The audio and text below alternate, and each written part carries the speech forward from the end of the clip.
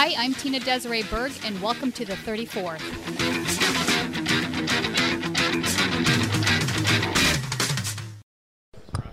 Is that your reaction?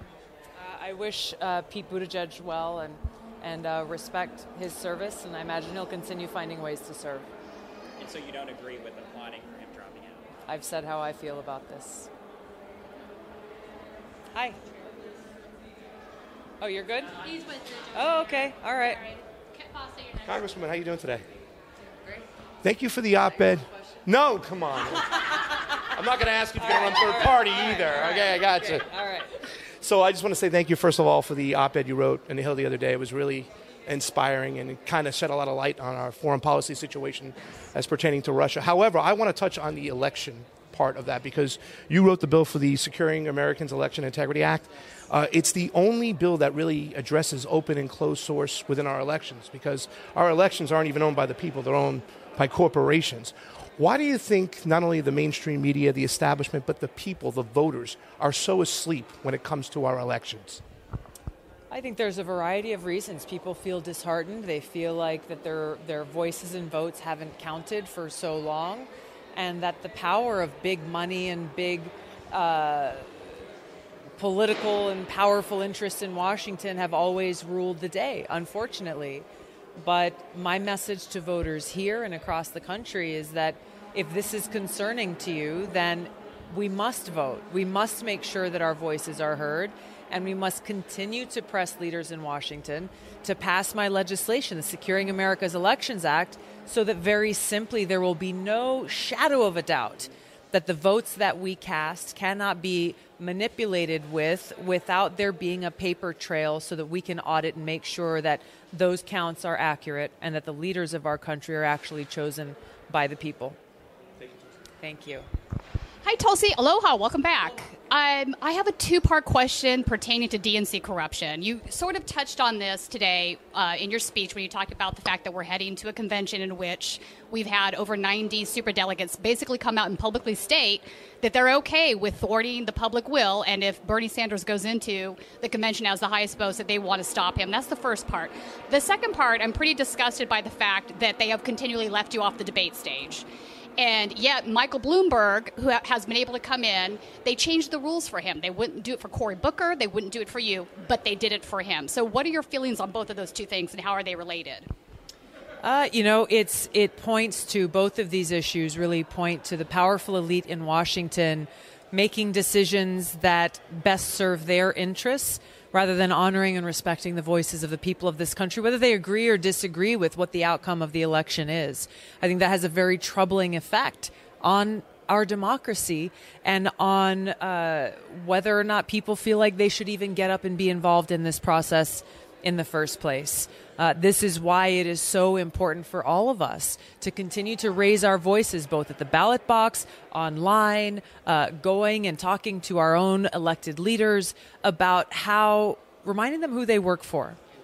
As the Democratic nominee, these are some of the changes that I'll bring about. I'll get rid of superdelegates, work to make sure that we have open primaries so that every Democratic candidate running for president speaks to all Americans and offering their vision of how they will serve, and making sure that we make it as easy and as accessible as possible for people to exercise their right to vote. Right, Can I do one follow-up thing? I know, I said one for each person. All right, okay. Two questions. All right, you're next. You can come on in. Great. So can I take two quick minutes? Okay. Awesome. So St. John here. I'm backstage with presidential candidate Tulsi Gabbard, and this is a super, super, super thrill for me.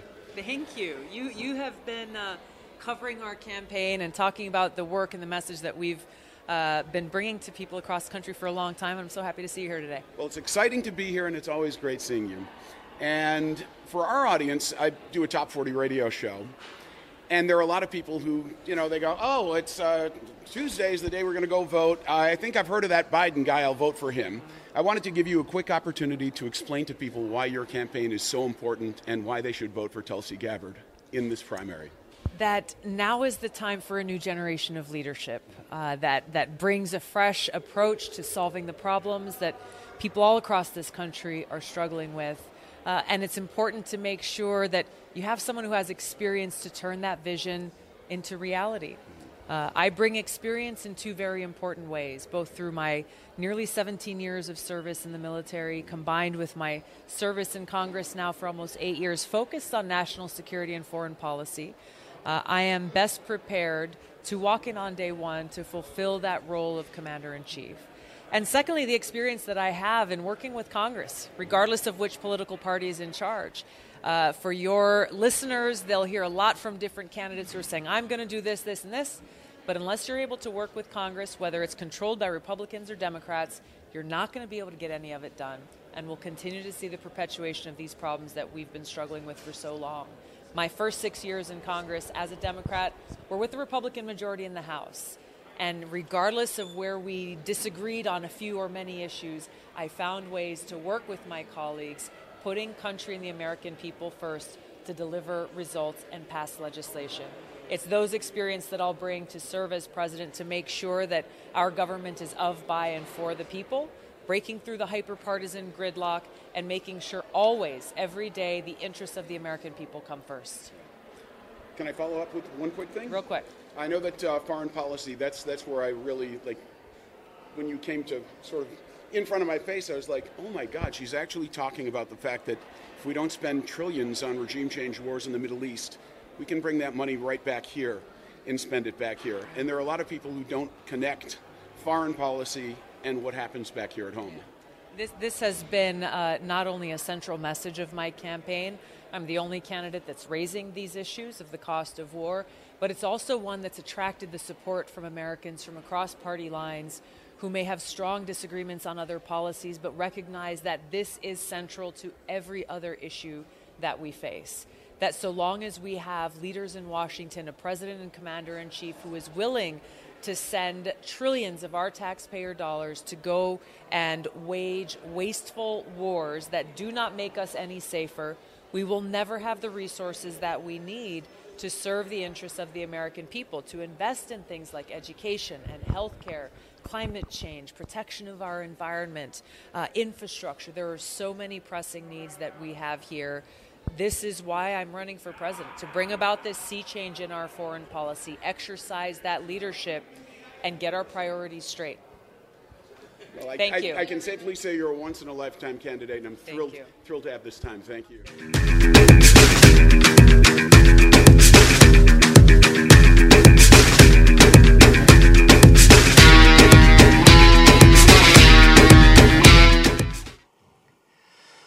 Oh, say, can you see by the dawn's early light what so proudly we hailed at the twilight's last gleaming, whose broad stripes and bright stars through the perilous fight o'er the ramparts we watched were so gallantly streaming, and the rocket's red glare, the bombs bursting in air, gave proof through the night that our flag was still there.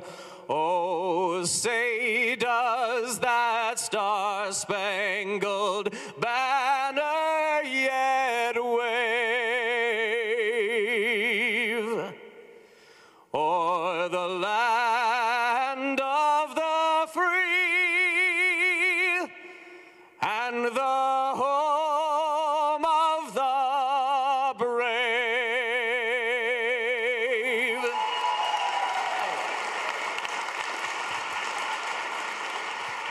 One more time, ladies and gentlemen, John Lloyd Young.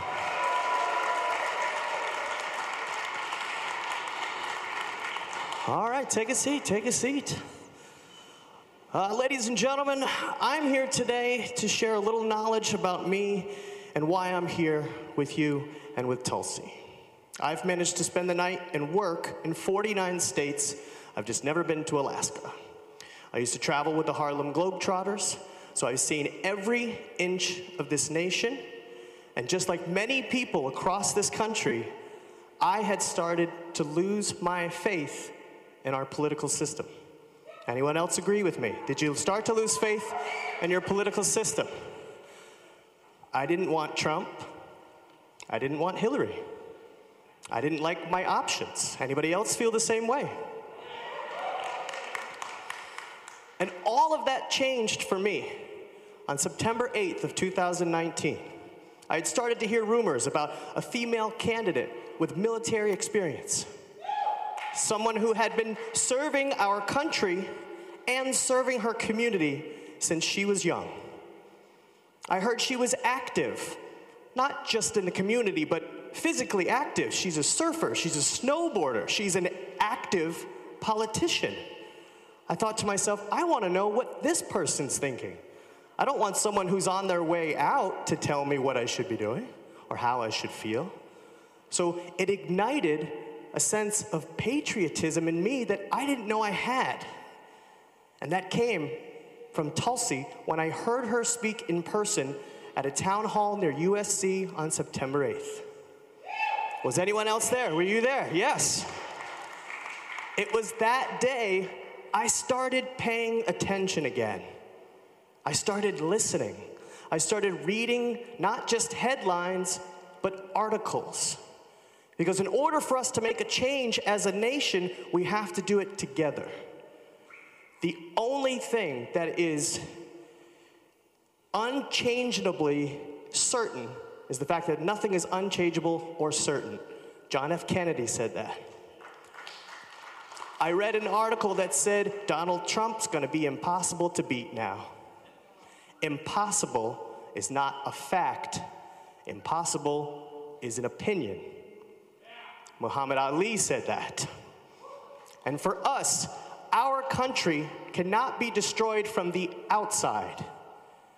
If we falter or lose our freedoms, it's because we destroyed ourselves. Abraham Lincoln. So since September 8th, I've been watching Tulsi and her entire camp go across the nation, not just talking to everyone, but listening to everyone. It doesn't matter the age, the race, the region of the country. People are starving to be heard, their voices to be heard. We don't want to be silenced. No one wants to be or live in a divisive country. Am I right? We don't have to agree. That's our right. We get to have different opinions, but we all deserve something better. And I'm pretty sure that's why each and every one of us is here today, because we all deserve better. So, ladies and gentlemen, without further ado, the reason you're here today is the reason I'm here today. It is my honor and privilege to introduce to you, here at the beautiful, majestic downtown, Tulsi Gabbard, ladies and gentlemen.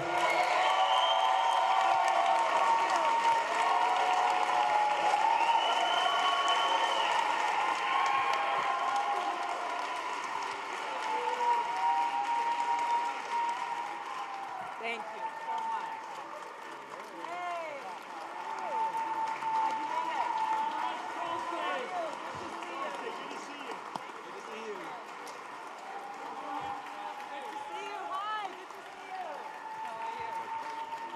Aloha! How are you? Good to see you. Thank you. Thank you very much. Aloha! Nice to see you. Thanks so much for being here. Have a seat. Have a seat. Thank you so much. Good to see you.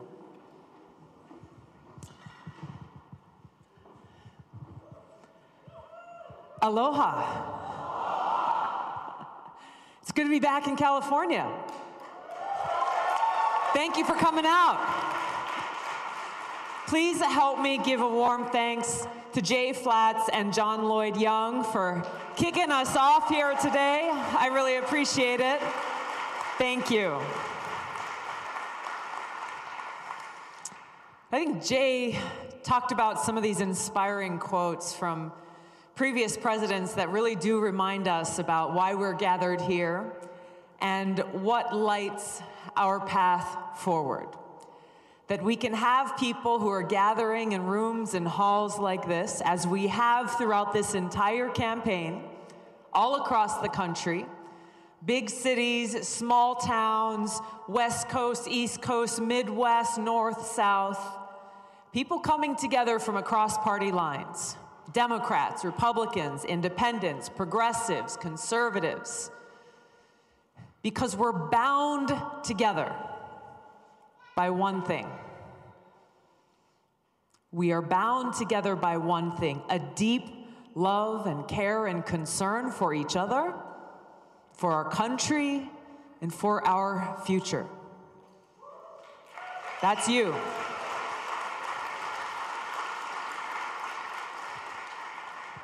That we can have people who voted for Donald Trump, voted for Hillary Clinton, voted for Bernie Sanders, voted for Ron Paul, coming together out of a love of country, not out of a hate for Donald Trump, not out of hate for any one group or another, but motivated by love.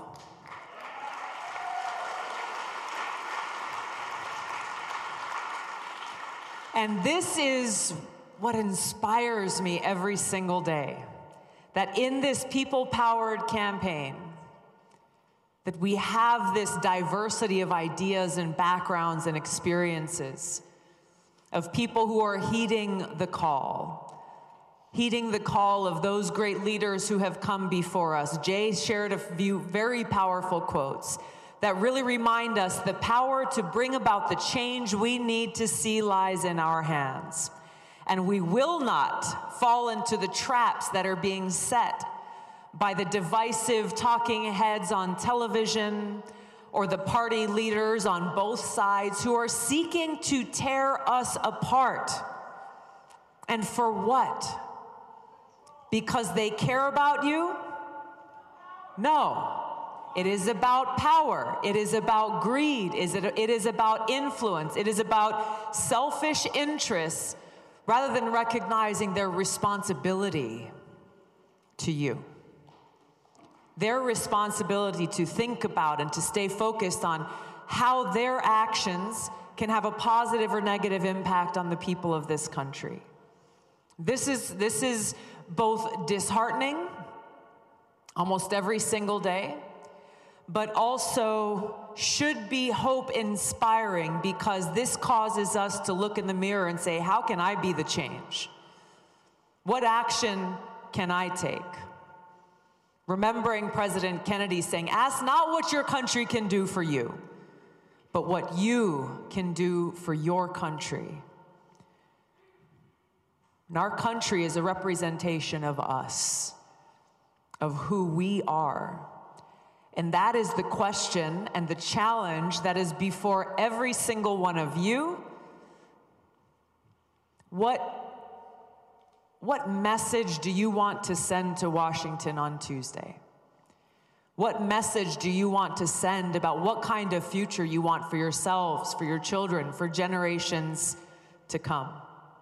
That at a time when we are surrounded seemingly by divisiveness and this us versus them tribalistic mentality, fill in the blank, whether it's politics or who you voted for or against, or what your profession is, or where you grew up, where you came from, the color of your skin, how you worship, if you worship, or whether you watch Fox News or MSNBC or CNN.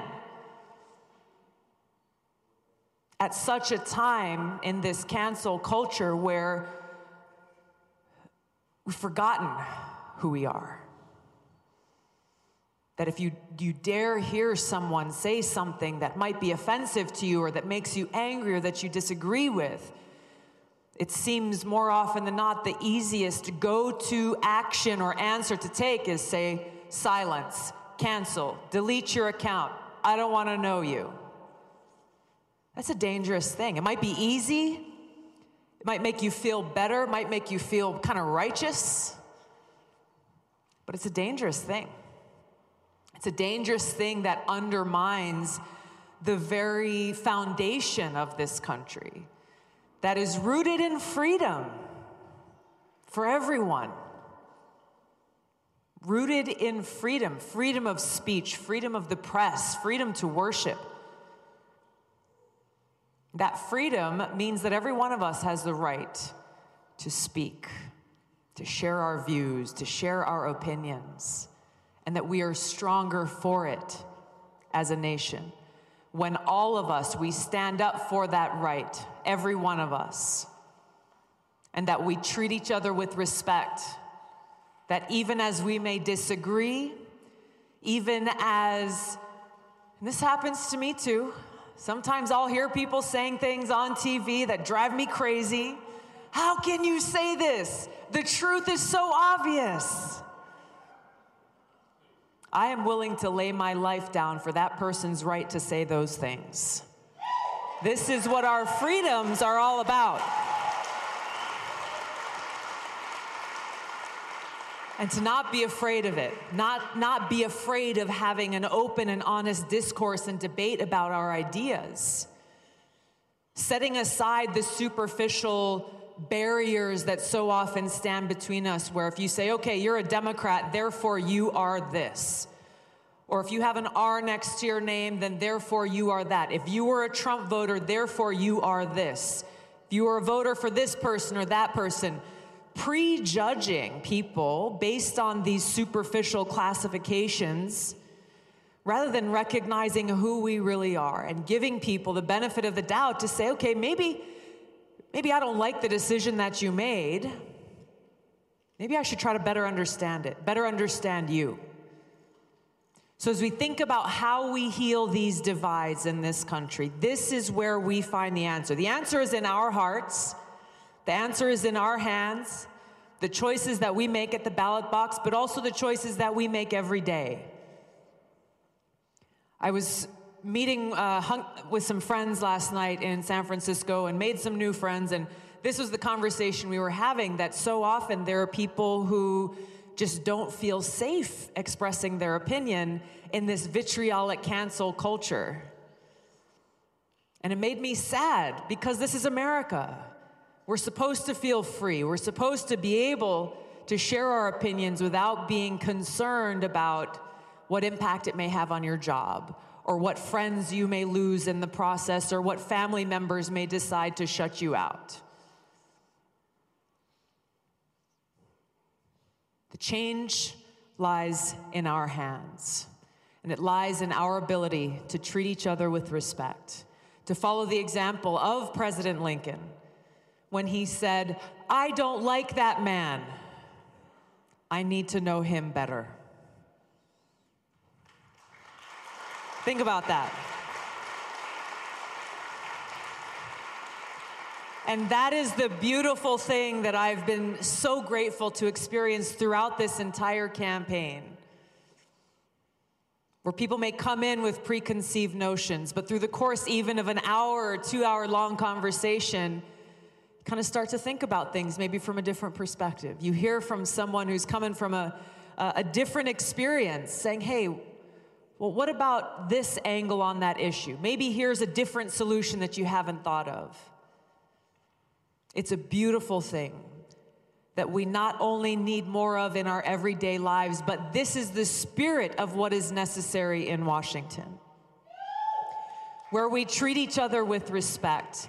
And we are inspired by the example of leaders like Dr. Martin Luther King, who showed us very clearly that even at a time of terrible divisiveness, with a dark shadow being cast over our country, in his battle for justice, his battle for equality, his battle for opportunity, fighting against poverty, fighting against war, always staying very consistent with the heart of his movement that was centered around the reality that darkness cannot drive out darkness. Only light can do that.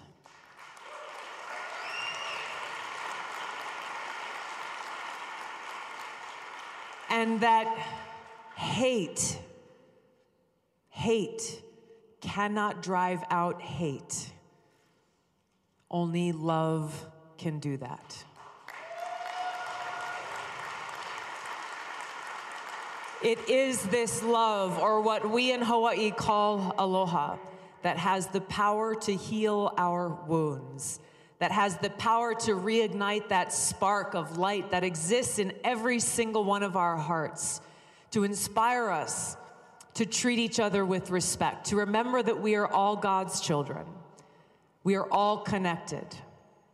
And therefore, see each other for who we are and work together to bring about that positive change for all of us. Really bringing to heart what it says in our Pledge of Allegiance: liberty and justice for all, that we are one nation under God, indivisible, with liberty and justice for all. This is our how. How do we do this? And I get asked this all the time when things seem so dark and so dismal. I'm just curious, how many of you are on Twitter? Okay, a handful. The rest of you live better lives. I'm just saying. It's a great way to communicate, but you got to be careful. There's a lot of toxicity where people feel comfortable saying pretty nasty, hate-filled things on Twitter that they would never say in real life. But even there, on that platform, how do you be the one that brings the light to that conversation? Instead of adding more of that darkness, bringing that light. Seeing how we can shape the direction not only of these conversations, but drive people to themselves to begin to reflect. Saying, what impact am I having on the world? You may not get the immediate response that you hope for. Nonetheless, you drive on. Because we cannot stop here. The work is not done after you cast your vote on Tuesday. You've got your ballot right there. The work is not done after you put that in the mailbox. Thank you. So I start with this message because as we open the conversation, I want to hear what's on your minds. I want to address any lingering concerns that you may have. But I start with this message because this is at the heart of how we move forward. This is what is at the heart of what lights that path forward for us. Yes, the obstacles are great. The challenges are many. Every day we are reminded of how much the DNC and their corporate media partners are trying to silence our voices because they're afraid of the truth. They're afraid of the people's voices. And they're afraid of the change that we seek to bring about that will lead us towards a government of, by, and for the people, wresting that power from their hands in the government that exists today of, by, and for the powerful elite. You know something is really wrong when, as day after day goes on in this campaign, you're seeing people spending lots of money and time and energy to try to line up superdelegates in advance of the convention in Milwaukee to say we got to be prepared to overrule the voices of the people because we're scared of who they might choose. This is the reality that we're facing.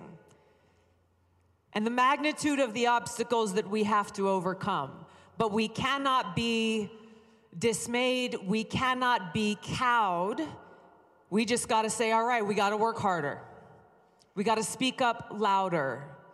Because as we look throughout history, all of the big changes that we've seen in this country have come from we, the people, standing up and making sure that our voices are heard.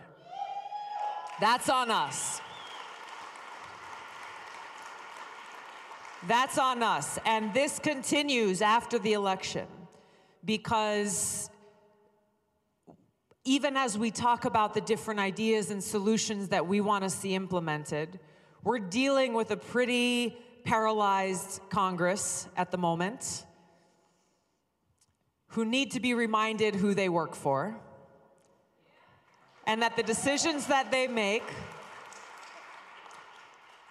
can no longer be made in the interests of their best friend, big-time lobbyists who work for big pharma or big insurance or private prisons. You can fill in the blanks. But remind them about who has the power to hire and fire them. That's you. That's you. And your continued engagement, our continued conversation will be necessary to pass those bills, to enact legislation that really will bring about the systemic change that we need to see in every single sector, whether we're talking about ensuring quality, affordable health care for every American, protecting our environment and ensuring clean water and clean air in this country, enacting real criminal justice reform that we have not yet seen in so long, bringing about real comprehensive immigration reform, tackling this homeless crisis that is affecting people all across our country, protecting our environment, transitioning off of fossil fuels, and investing in a clean, green, renewable energy future. All of these things, these aren't just Democrat ideas. These are changes essential for humanity, for all of us. And by staying focused on that and away from the polarization is how we bridge these divides in the country and in Congress so we can just get stuff done. We can deliver results where we can bring about an end to this common refrain that we've heard over and over and over again for too long, that there's just no money. There's no money for education. There's not enough money to pay our teachers what they deserve. There's not enough money to protect our environment. There's not enough money to freaking get masks and testing kits for this coronavirus.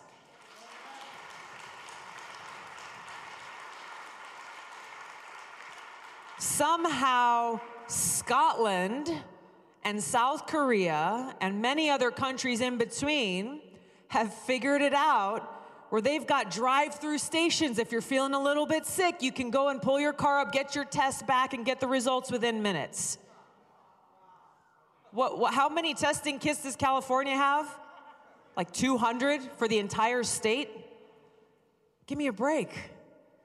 But this is what I'm talking about. We've been told over and over again, there's not enough money to make sure the needs of the people are being served. And yet, where are our taxpayer dollars going?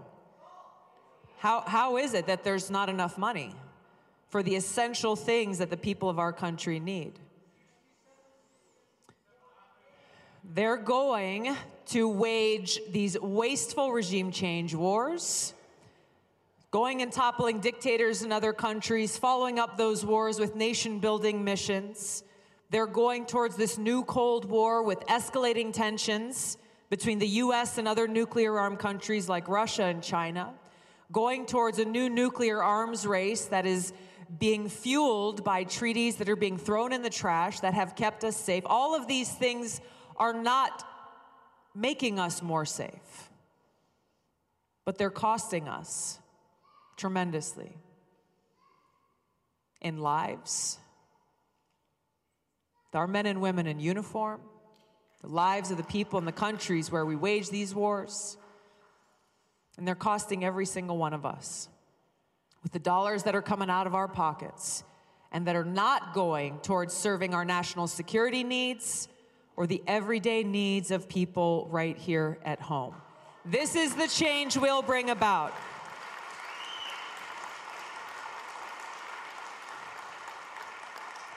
To bring about an end to these wasteful wars and instead redirect our taxpayer dollars towards serving your needs, the needs of everyday Americans right here at home. This change is within our hands. The choice is ours.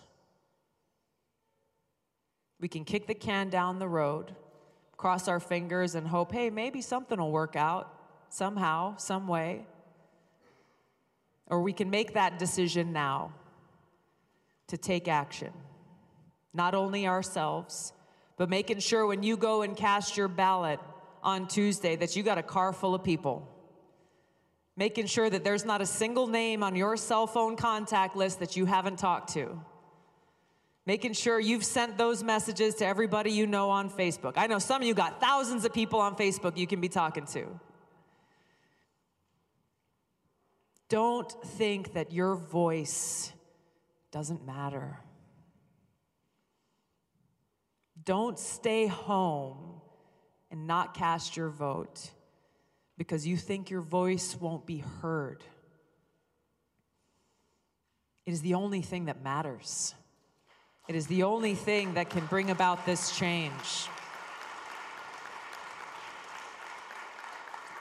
And this is where I am both grateful to every one of you and I am counting on every single one of you to continue to be the fuel behind our people-powered campaign, continue to carry our message out to voters so that they know even with all the corporate media blackouts and smears, even with all of these challenges, it is the voices of the people that will be heard.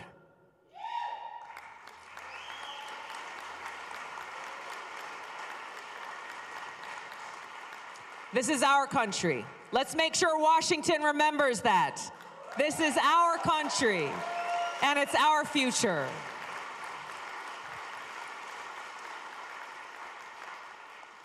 All right, we've got a couple of microphones here. I want to kick open the conversation. We have 4 mics and runners who will be running around here.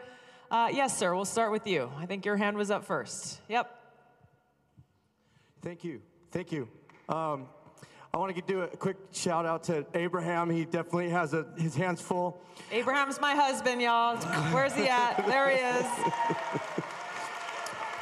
I do have a lot of questions, but just one really is prevalent in my head, and that is that that you stay secure in your security, because it seems like when people go against the grain, they run into a lot of, a lot of feedback to say, and I just want to, ask you about that.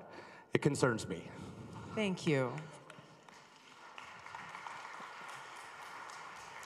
I get these calls from my dad with the very same concerns, and I appreciate it. It's something that we don't take lightly, that we're very conscious of. We have some security assistance here today, and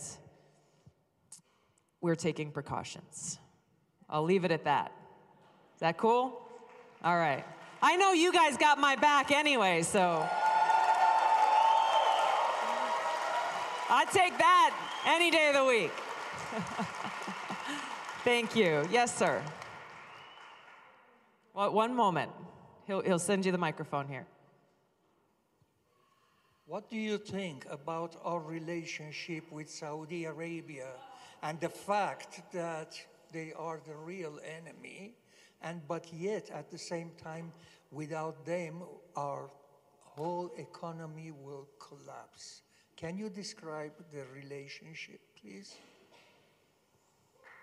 For too long, leaders in our country have bowed to the interests of Saudi Arabia, even to the detriment of our own security and our own interests. As president, that stops with me.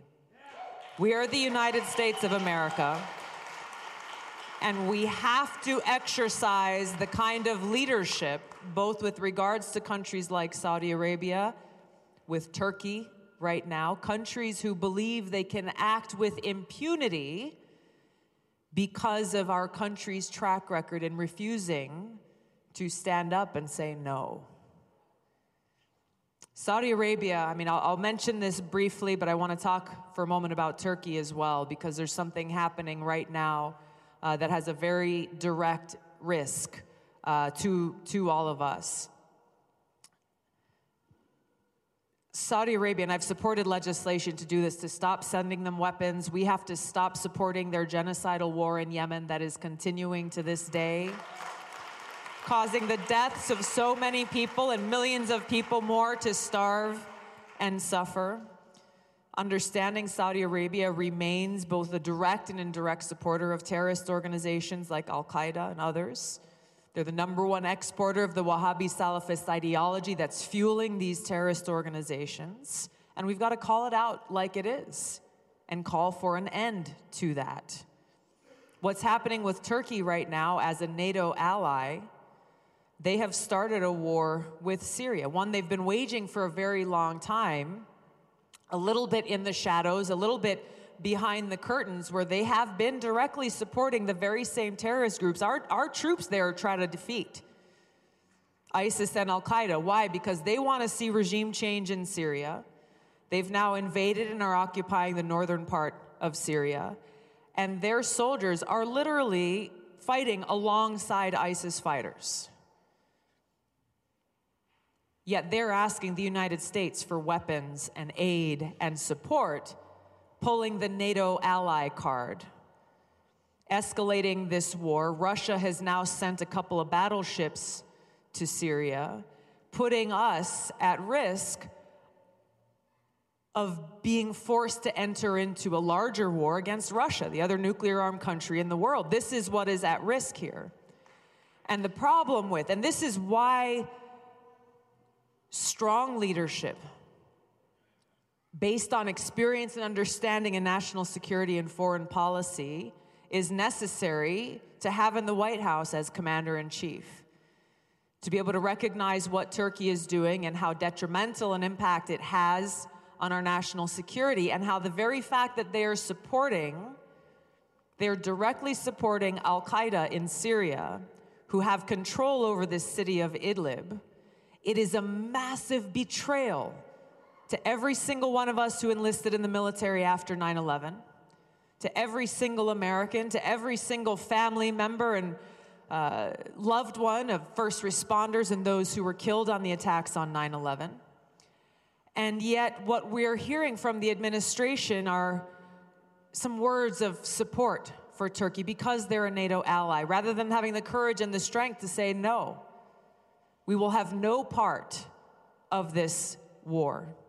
As a member of Congress, this is something that we will make sure is made clear.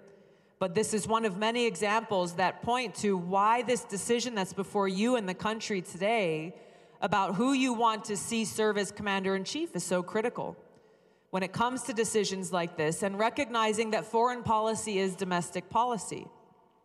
That so long as we're continuing to spend $4 billion a month in countries like Afghanistan, that's $4 billion a month. That's not going towards dealing with things like the coronavirus. There are debates happening in Congress about, well, should we appropriate $1 billion of emergency funds or $8 billion of emergency funds to make sure that we get the resources we need to prevent this virus from taking hold here. On the high end of that, $8 billion, that's 2 months in Afghanistan. Nickel and diming for what we need here at home, but turning a blind eye for what we're spending on these wars that don't make us any safer. These are just a few examples of what is at stake and how foreign policy is domestic policy, why this matters to all of us right here at home. Thank you. Yes, sir.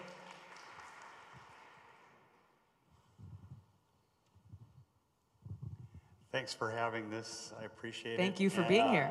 I hope that besides any physical threat, I hope there's nothing like that, but I do appreciate your bravery for a lot of the things that you've said that inspired me, things that needed to be said. Calling out Hillary Clinton, and the bravery I'm talking about now is not physical bravery. It's the bravery that you're going to take the lumps for this no matter what happens. So I just wanted to start with that.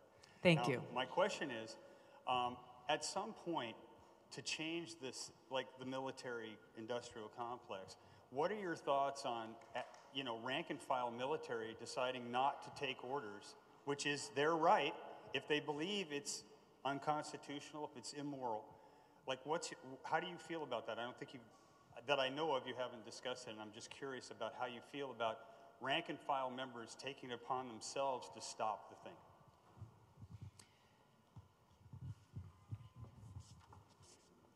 The military is bound to obey legal orders.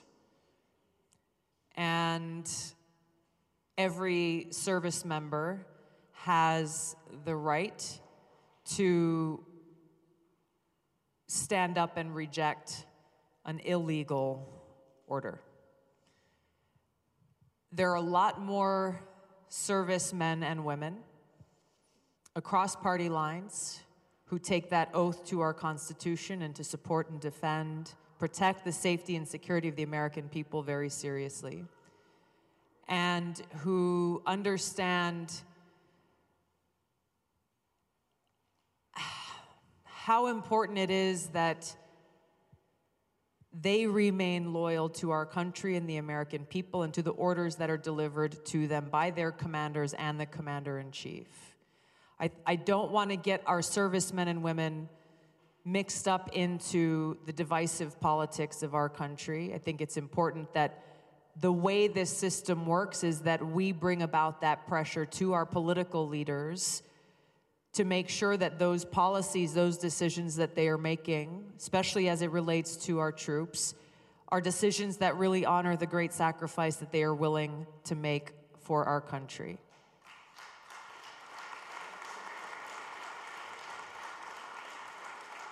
And they're counting on us to do that. They're willing, along with their loved ones and family members, to make the greatest sacrifices for all of us. The very least that we can do as everyday Americans, as voters, every leader in Washington, our president and commander-in-chief, is to provide that pressure to make those decisions that really do honor their sacrifice.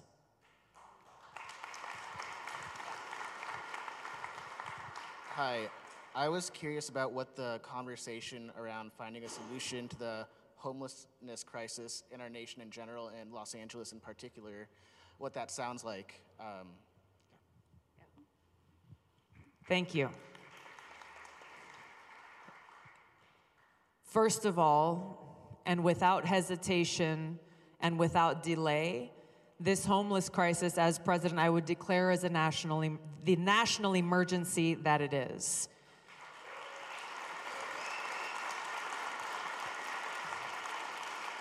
And here's why that's important. Because even as I've gone and walked through Skid Row and had conversations with people who are without homes, many of them being veterans, many of them single moms, many of them people who have worked hard or even working and still unable to be able to afford a roof over their heads. This is something that is afflicting big cities and small towns, rural communities and urban communities all across this country. And this crisis requires a concerted and coordinated approach by the federal, state, and local governments, partnered with the private sector to be able to address those needs.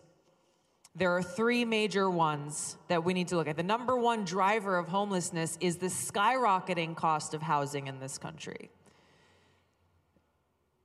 Even by federal government standards, when they say, oh, well, we're building affordable housing units, I can speak from personal experience in Hawaii.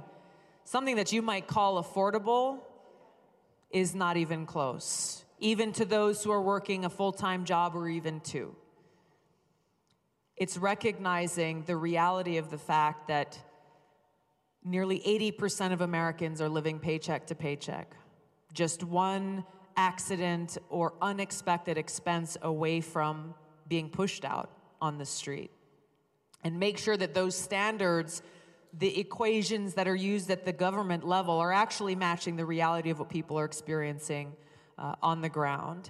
And making sure that, I served on the city council before I ran for Congress, that the zoning laws that are in place at the local level are making it possible for us to be able to develop as many of these truly, truly affordable or transitional units that our country really requires. We've got to cut through the red tape. We've got to cut through the bureaucracy and ultimately address our resources towards 3 major areas. Number 1, a mass development of truly affordable units, whether they're tiny houses or container homes. Let's be creative and see how we can do this.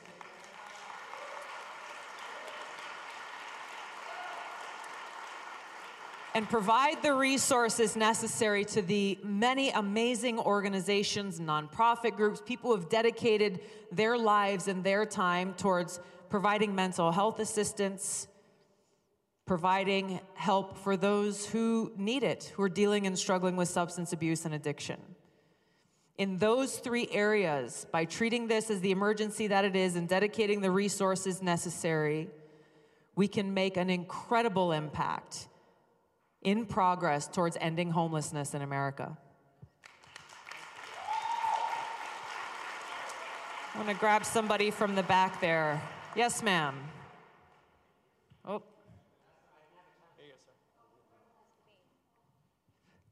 Thank you. Last time I didn't have a chance to have a question. I appreciate what you are doing. In fact, I voted already yesterday. And although your chances might be minimal, but I hope you and Bernie together make a good team. At any rate, I see the greatness yet imperfection in many of the candidates, especially the secular ones. I was at an event and somebody asked, who is the most secular candidate? I thought the one who dares not to say G bless A. I left the theocracy and hope anybody who leads us next has the strongest stand against the spread of Islamic theocracy.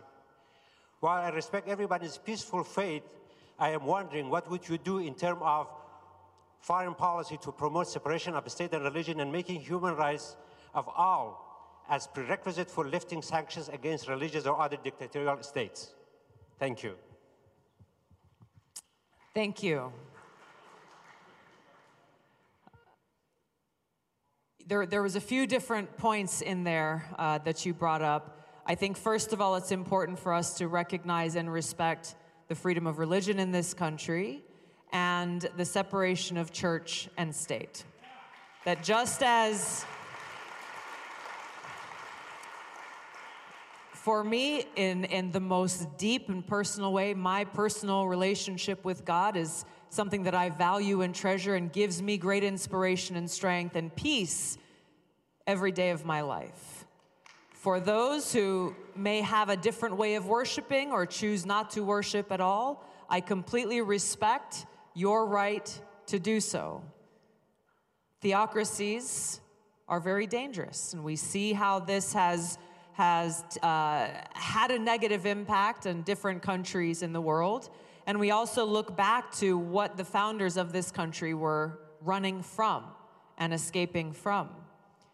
I think it's important that we look here in the United States of America about how we not be complacent about these freedoms that are enshrined in our Constitution, that we make sure that we are upholding them here at home. But I also know that with other countries in the world, it is not our place to go in and tell them, well, you have to create a little mini America in your country. As much as we may disagree with their governance or their laws. Yes, ma'am, I missed you earlier. Thank you. Aloha. Aloha. I would like to make a statement and ask a question. Okay. First, Loka samasta sukhinu bhavantu. May all beings in all realms, everywhere, be happy and free. I appreciate you being a voice for so many, for those who don't have voices, and for those of us who struggle to hold on to ours. I had a traumatic brain injury that affected my ability to speak. I was a public speaker, performance artist, singer, fierce advocate for civil rights, the rights of all life, for the life of animals, our sentient beings. I am a 48-year-old woman who has been living a holistic, vegan life since I was 12. My heart breaks over our inability to collectively own a consciousness. Not just about whether we eat animals, but how we treat sentient beings, life.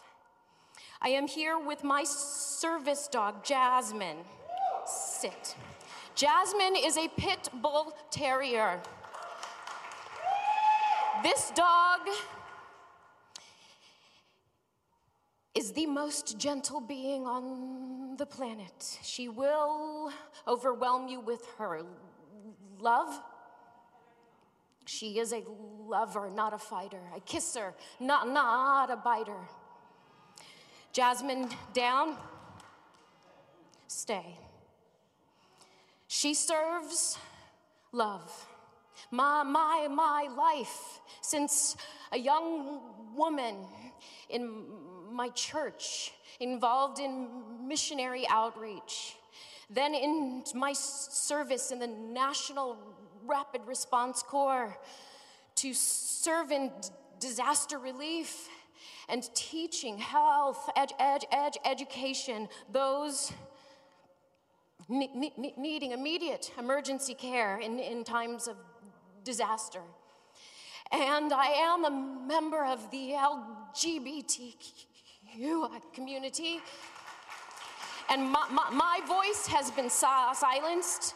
My life and my love has been up for legislative debate, my rights, and I have fought for them. I stood on the Mormon temple in 2008 with my peace flag, preaching a message of love, because I believe that truth and love always win.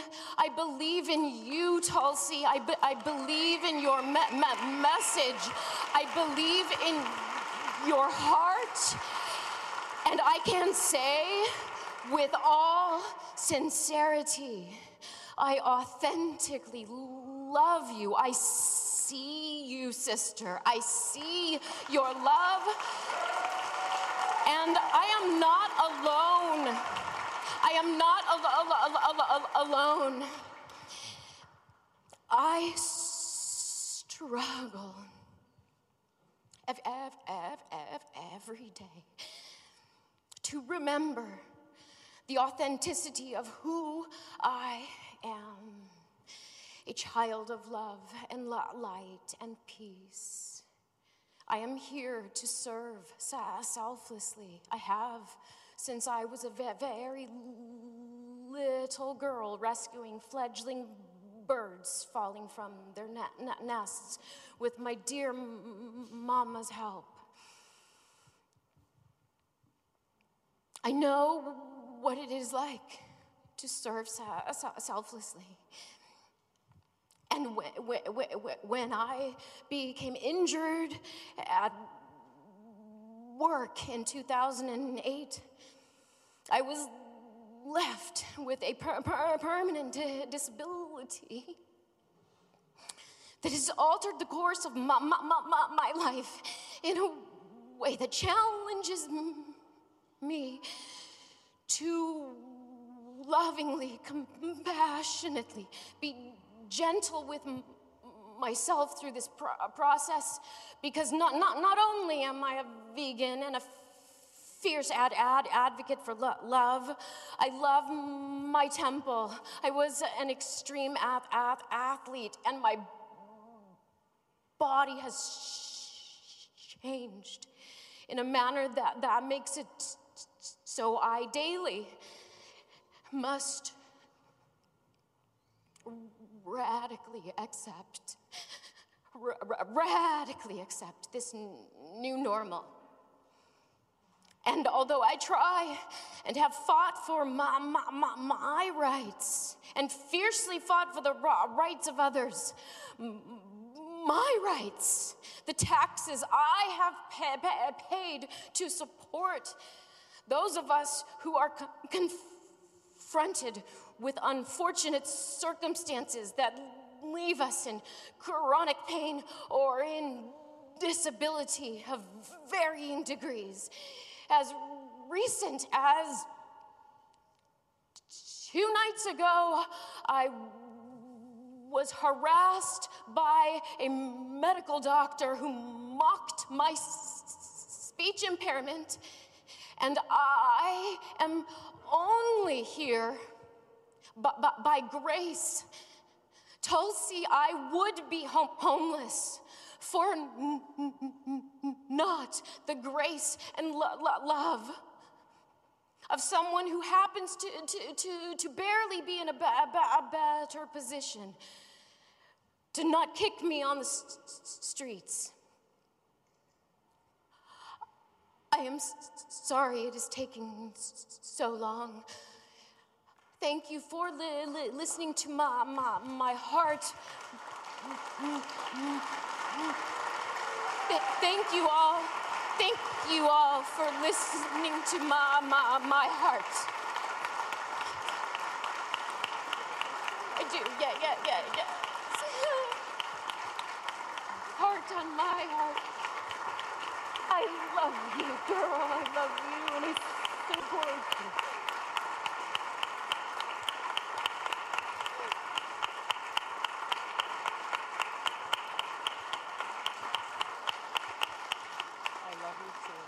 I know. I'm fighting for you.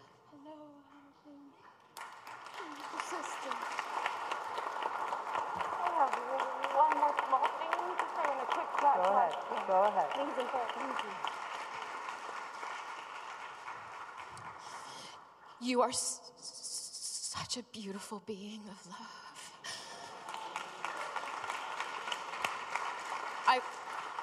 I wrote something I remember that I know that you know in your heart's message. Gandhi ji said this: when I despair, I remember that all through history, the way of truth and love has always won. There have been tyrants and murderers, and for a time they can seem invincible, but in the end, they always fall. Think of it, always. Truth and love will always win. My question in this fight that not just me, so many others who are livid that your voice is being silenced from the grander stage. My question, how, Tulsi ji, how can I lovingly show up to serve you in this fight? And beyond this campaign, how can we continue to show up with our love and support? And beyond that, if there's anyone here who might know an attorney who can help me with my disability, I will be indebted. I am grateful to see these lovers of love here, and I am so grateful for you, and thank you. Bless you. I love you, Tulsi. I'm so happy you're here. I'm so my daughter. My daughter, my father.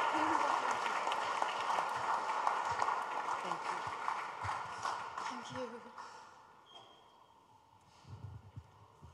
Anyone who told you you don't have a powerful voice didn't know what they were talking about.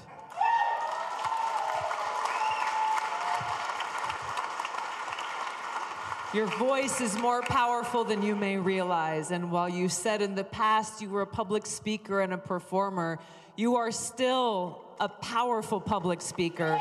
And you are bringing voice to so many people who feel that they have none.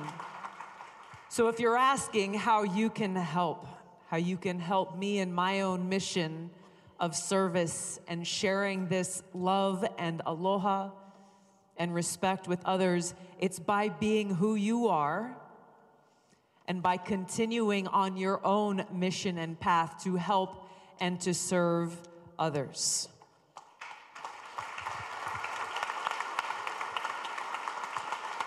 You're saying it doesn't seem like enough. I know the feeling. Trust me. I live with it every day. But what can you do? Even with the adversity that stands before us, as great as those obstacles may seem, there is one thing that we can control. It's our attitude and the choices that we make in how we respond. Not only how we respond, but how we proactively combat that darkness with that light. So,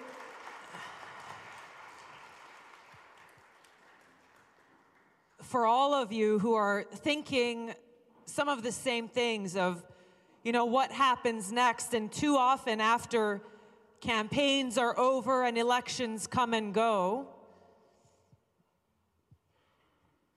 people are brokenhearted if it didn't go their way, or feel like all is lost and let me go crawl back into the little cozy, comfortable home or a hole that I can shut out what else is happening in the world. You are facing more adversity than most.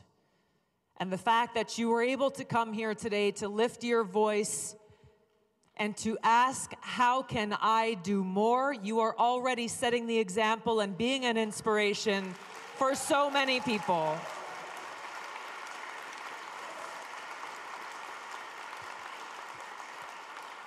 Because it does not stop here. It doesn't stop after Election Day. The kind of change that has brought all of us here today from all different backgrounds and all walks of life says that we together recognize there is a deeper spiritual change that we need to make in this country. One that brings us back to our core, to who we really are. That allows us to bring about a change in our laws and our policies and our leadership, to not treat each other as objects, to be used and abused and thrown away, to treat each other with respect, to treat this planet with care, and all life on it.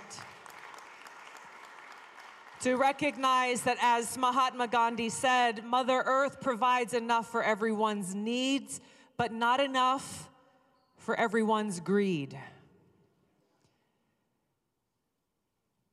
We have a lot of work to do, and every single day, the answer to your question can be answered by saying, how can I do more?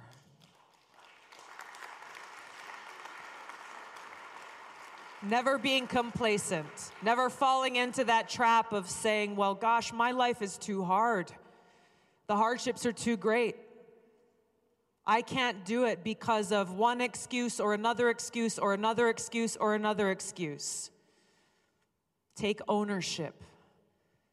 Take ownership for whatever tools and gifts that you have that may be different, yours than mine, but no less than, and maximizing those gifts and seeing them as an opportunity to reignite that light in someone else's heart where they will then go on and do the same Thank you. Thank you for sharing with us, and thank you for your heart. Thank you. Thank you. Yes. Yep. Awesome. It's an honor. Thank you so much for coming to Los Angeles, first and foremost. I'll try to keep it brief, because I know a lot of people have questions, but I just want to say just big shout out for calling out Kamala Harris on the debate. Like that, I think as a Californian, and I moved here like 2 years ago, but like, yeah, I know her work up there isn't very legit. Thank you for voting present on the impeachment vote.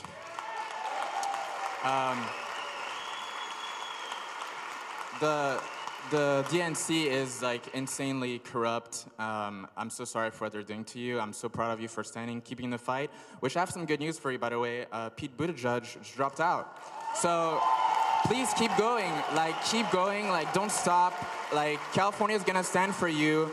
Like a lot of people here like are gonna vote for you. People that aren't here are gonna vote for you, and throughout the country. So, because like some of us didn't vote for Clinton. Some of us voted for Trump, and because he stood up to the establishment. And although I think he royally messed up and unfortunately got compromised, I think our votes matter, and I'm happy that now at least you have a chance. If it was Clinton in the office, like I think we'd be screwed for another 4 years. But my question for you is simply. And I don't mean to make it like bad or anything like that, but I kind of want to get some more information about your position on Palestine, and because they're a very represented people in the world that are suffering. There's people of all creeds in China as well suffering, but for the Palestinian people, when you're president, because I think you will be, if not this time, next time, What will you do for the Palestinian people to give them a future? Because I know a lot of Palestinian immigrants live in the United States, and I think they matter. Thank you. Thank you.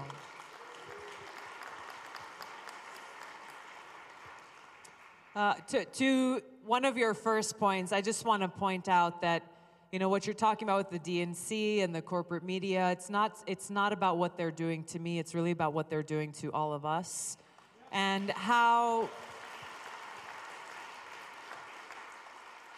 by trying to pick and choose who they want voters to hear from and who they don't is really the greatest disservice to our democracy and to voters who deserve to be able to make the best informed decision on Election Day. That is the big injustice about what's happening here. The ongoing suffering and oppression of the Palestinian people is not only heartbreaking, but is something that the United States must play a central role in helping to resolve. The ongoing conflict between Israel and Palestine has been going on for so long. It is very complex. There are no easy answers to this. But unfortunately, many of the decisions that have been made in the last few years have made a very bad situation terrible. The most recent announcement of a so-called peace agreement was offensive, in my opinion, because even without getting into any of the details of this agreement, how do you negotiate a peace agreement between two parties when you've only spoken to one?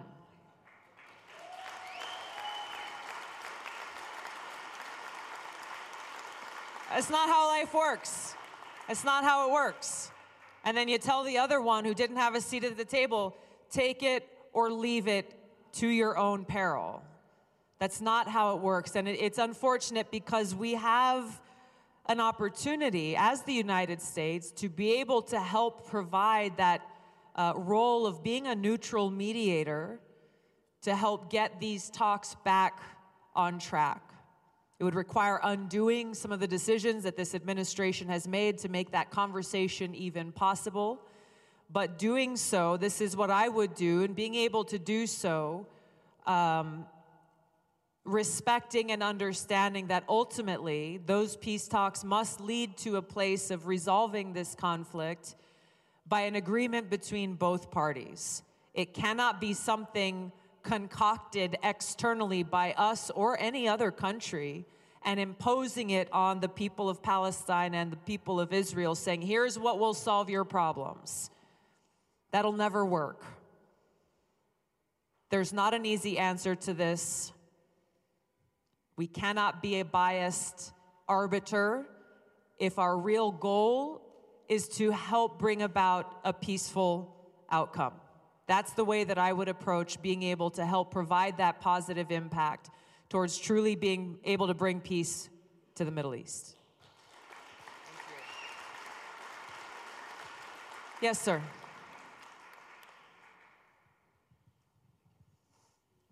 Hi, thank you so much. Thank you. It's my third time seeing you, and it's always just, I was almost tempted to go to that Bernie event today. I'm glad I did not. This was the right choice.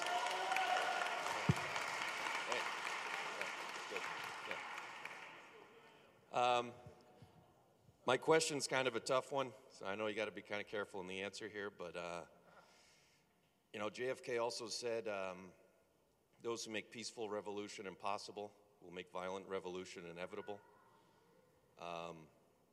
I'm all for peace, I'm for aloha, I'm for diplomacy.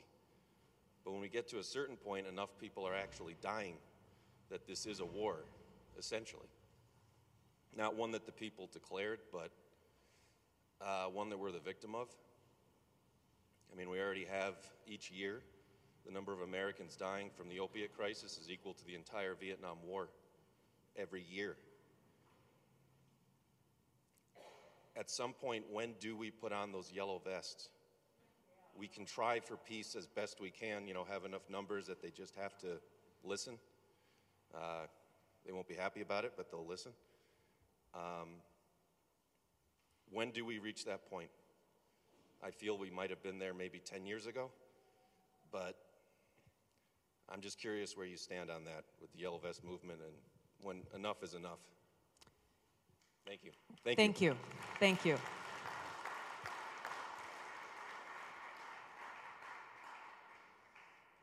Enough is enough. There's no question about how we, the American people, have had enough of the greed-driven policies that our representatives are passing in Washington. But again, I look to the example of the army of activists that Dr. King inspired, and that even in his own movement, there were those who questioned and criticized his nonviolent, love-inspired approach to change. They were very disciplined in this. They trained in this, that even when physically abused and assaulted, they didn't strike back. They didn't respond to that violence with violence. They didn't respond to that hate with hate. They simply stood strong, refusing to back down at great physical harm and peril, and even in some cases, their lives. And they were successful in bringing about so much historic change because of the way they chose to live and lead. So as we look to the change that we need to bring about, it's that example where I find the answer of setting that impeachable example that we are not a people driven by hate or violence, that we are a people who, standing up inspired by love, are willing to stand for and fight for those that we love. All of us, our brothers and sisters, and our country. There are so many ways to do that. The ballot box is the most simple way to make sure that this change is heard. But that alone, it requires many more steps to follow that. Every one of us here in this room has a sphere of influence where you're no longer just speaking for one, but you can help create this movement and this army for change, even amongst your own sphere of influence.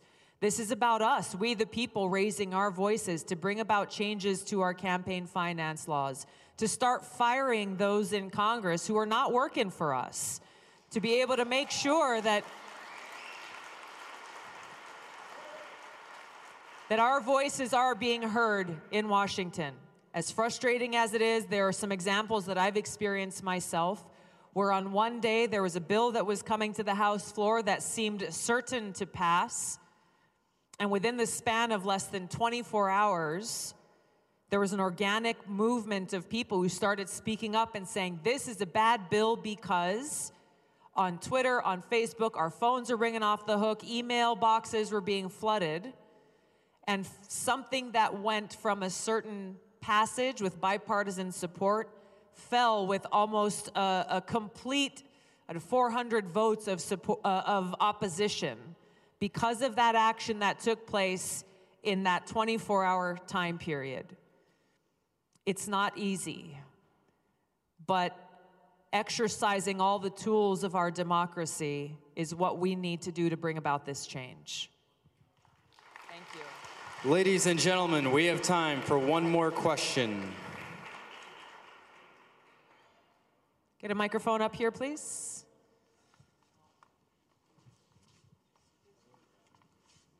It's okay. Hi, thanks for taking my question. So I feel that the Democratic Party is having a civil war with itself, namely establishment Democrats versus progressive Democrats. This entire primary, I've been split between voting for Andrew Yang, Bernie Sanders, and you. I ended up going all in with Yang, only for him to drop out. When you promised on Twitter to carry the torch of UBI, it became clear that there was a home for us, Yang Gang, in the Gabbard camp.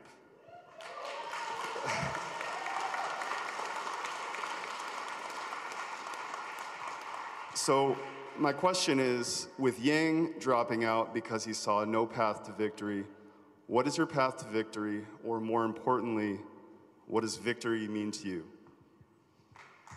It's a good question. I mean, our path to victory lies within your hands. Really. And so that's where someone earlier said, you know, I don't know what your chances are. It doesn't seem very great. That's up to you. That's up to you. In my view, we've already won. When you look at how we've been outspent by tens of millions, even hundreds of millions of dollars, we have outlasted the vast majority of the other candidates who are running for president. How is that possible? It's because of you. It's because of you. So our ability to be able to continue to bring this message to voters is because of the many people across the country who are saying, you know what? How can I do more? I'm going to skip a guy who's a supporter in Tennessee. He tweeted out yesterday or the day before, and he said, you know, my family usually goes out for dinner once a week. We're skipping our family dinner out and eating at home so I can donate another $40 to help you get your message out.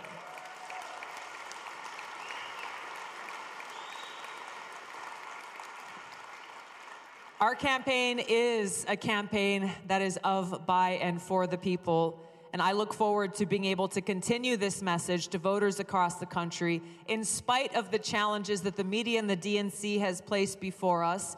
Because what we're experiencing here today and the incredible energy in this room is the same thing we're experiencing everywhere we go, which tells me that people are hungry for the truth. People are hungry for real leadership. People are hungry for a leader who is committed to service, putting service above self, and who's willing to fight for you. Not just talk about it, but who's willing to put that skin in the game and fight for you. This is what I'm committed to doing now and going forward.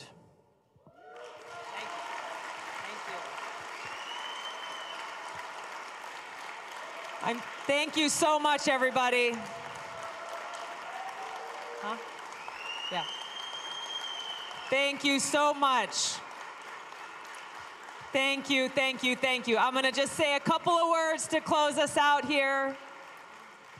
I want to hear from one of our veterans who has come and joined us here today before I close. Thank you, sir. Thank you for your service. Wait 1 sec. He'll turn up your microphone. Hello? Check, check. Check, check. There you go. All right, there you go. Thank you very much for taking the call. As a veteran, I see that one portion of the population that is ignored on a regular basis. We talk about Medicare, Medi-Cal for everyone. We talk about forgiveness of student loans.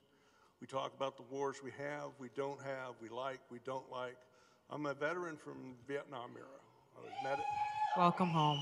I was medevaced out of Ashaw Valley on the 20th of August, 1969. We find now that when we have these conversations about medical care, that in the Veterans Administration, they lack a lot of judgment, a lot of guidance, and a lot of resources. If we're going to talk about Medicaid and Medi-Cal and how we can go and improve society as a whole, we should start with the VA. Any veteran who has anything other than a dishonorable discharge should get full and complete medical care at any VA.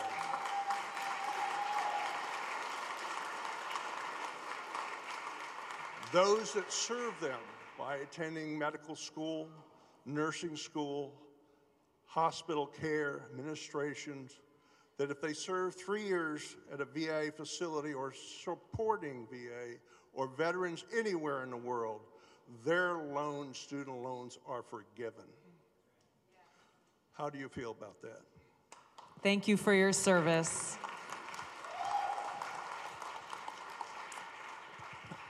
Our VA is not making its mission. Our VA's mission is to care for those who've borne the battle.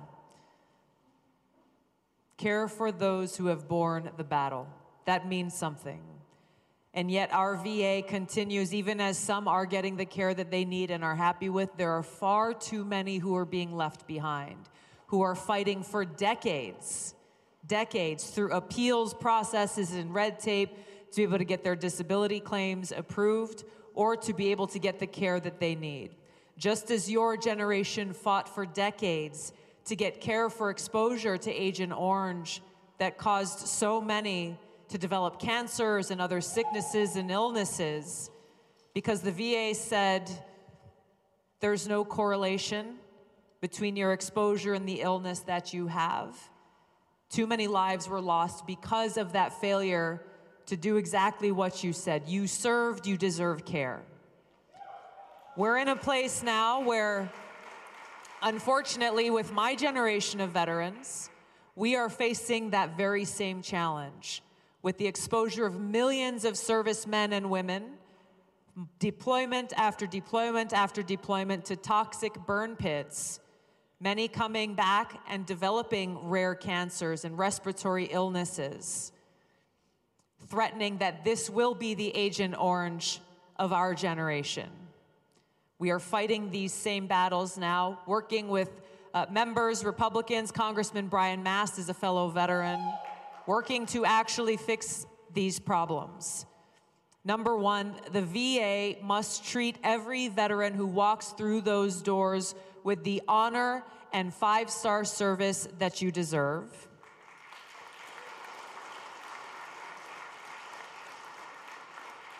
That no veteran will be left behind. And number two, and there's legislation that we're working on now to make sure that we're attracting the best doctors and the best nurses by creating a sort of civilian GI Bill to make sure that whether it's tuition forgiveness or tuition assistance, that we are bringing those who choose that path of service the ability to be able to do so. Thank you. Thank you for your question.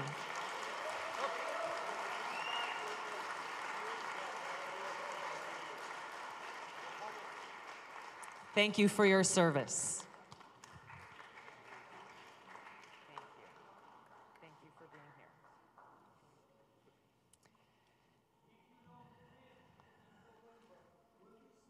Have a seat real quick. Have a seat real quick. I will always carry on. I will never quit. That's not who I am. Nor should you. Nor should you. I'm so heartwarmed and grateful that all of you took the time to come out here and to share your aloha with me, with our team, with my family. Time is the most precious thing that any one of us has to give. And the fact that you chose to give some of your time here today means so much to me. Because I know that the time that you've shared here today won't stop here. The choice is ours about what we want to see our country become. Don't let anyone else tell you that you don't matter, that your voice won't be heard. That will only be true if you allow them to be right. Don't let any pundit or talking head on television tell you who can and cannot win this election. That choice is in your hands.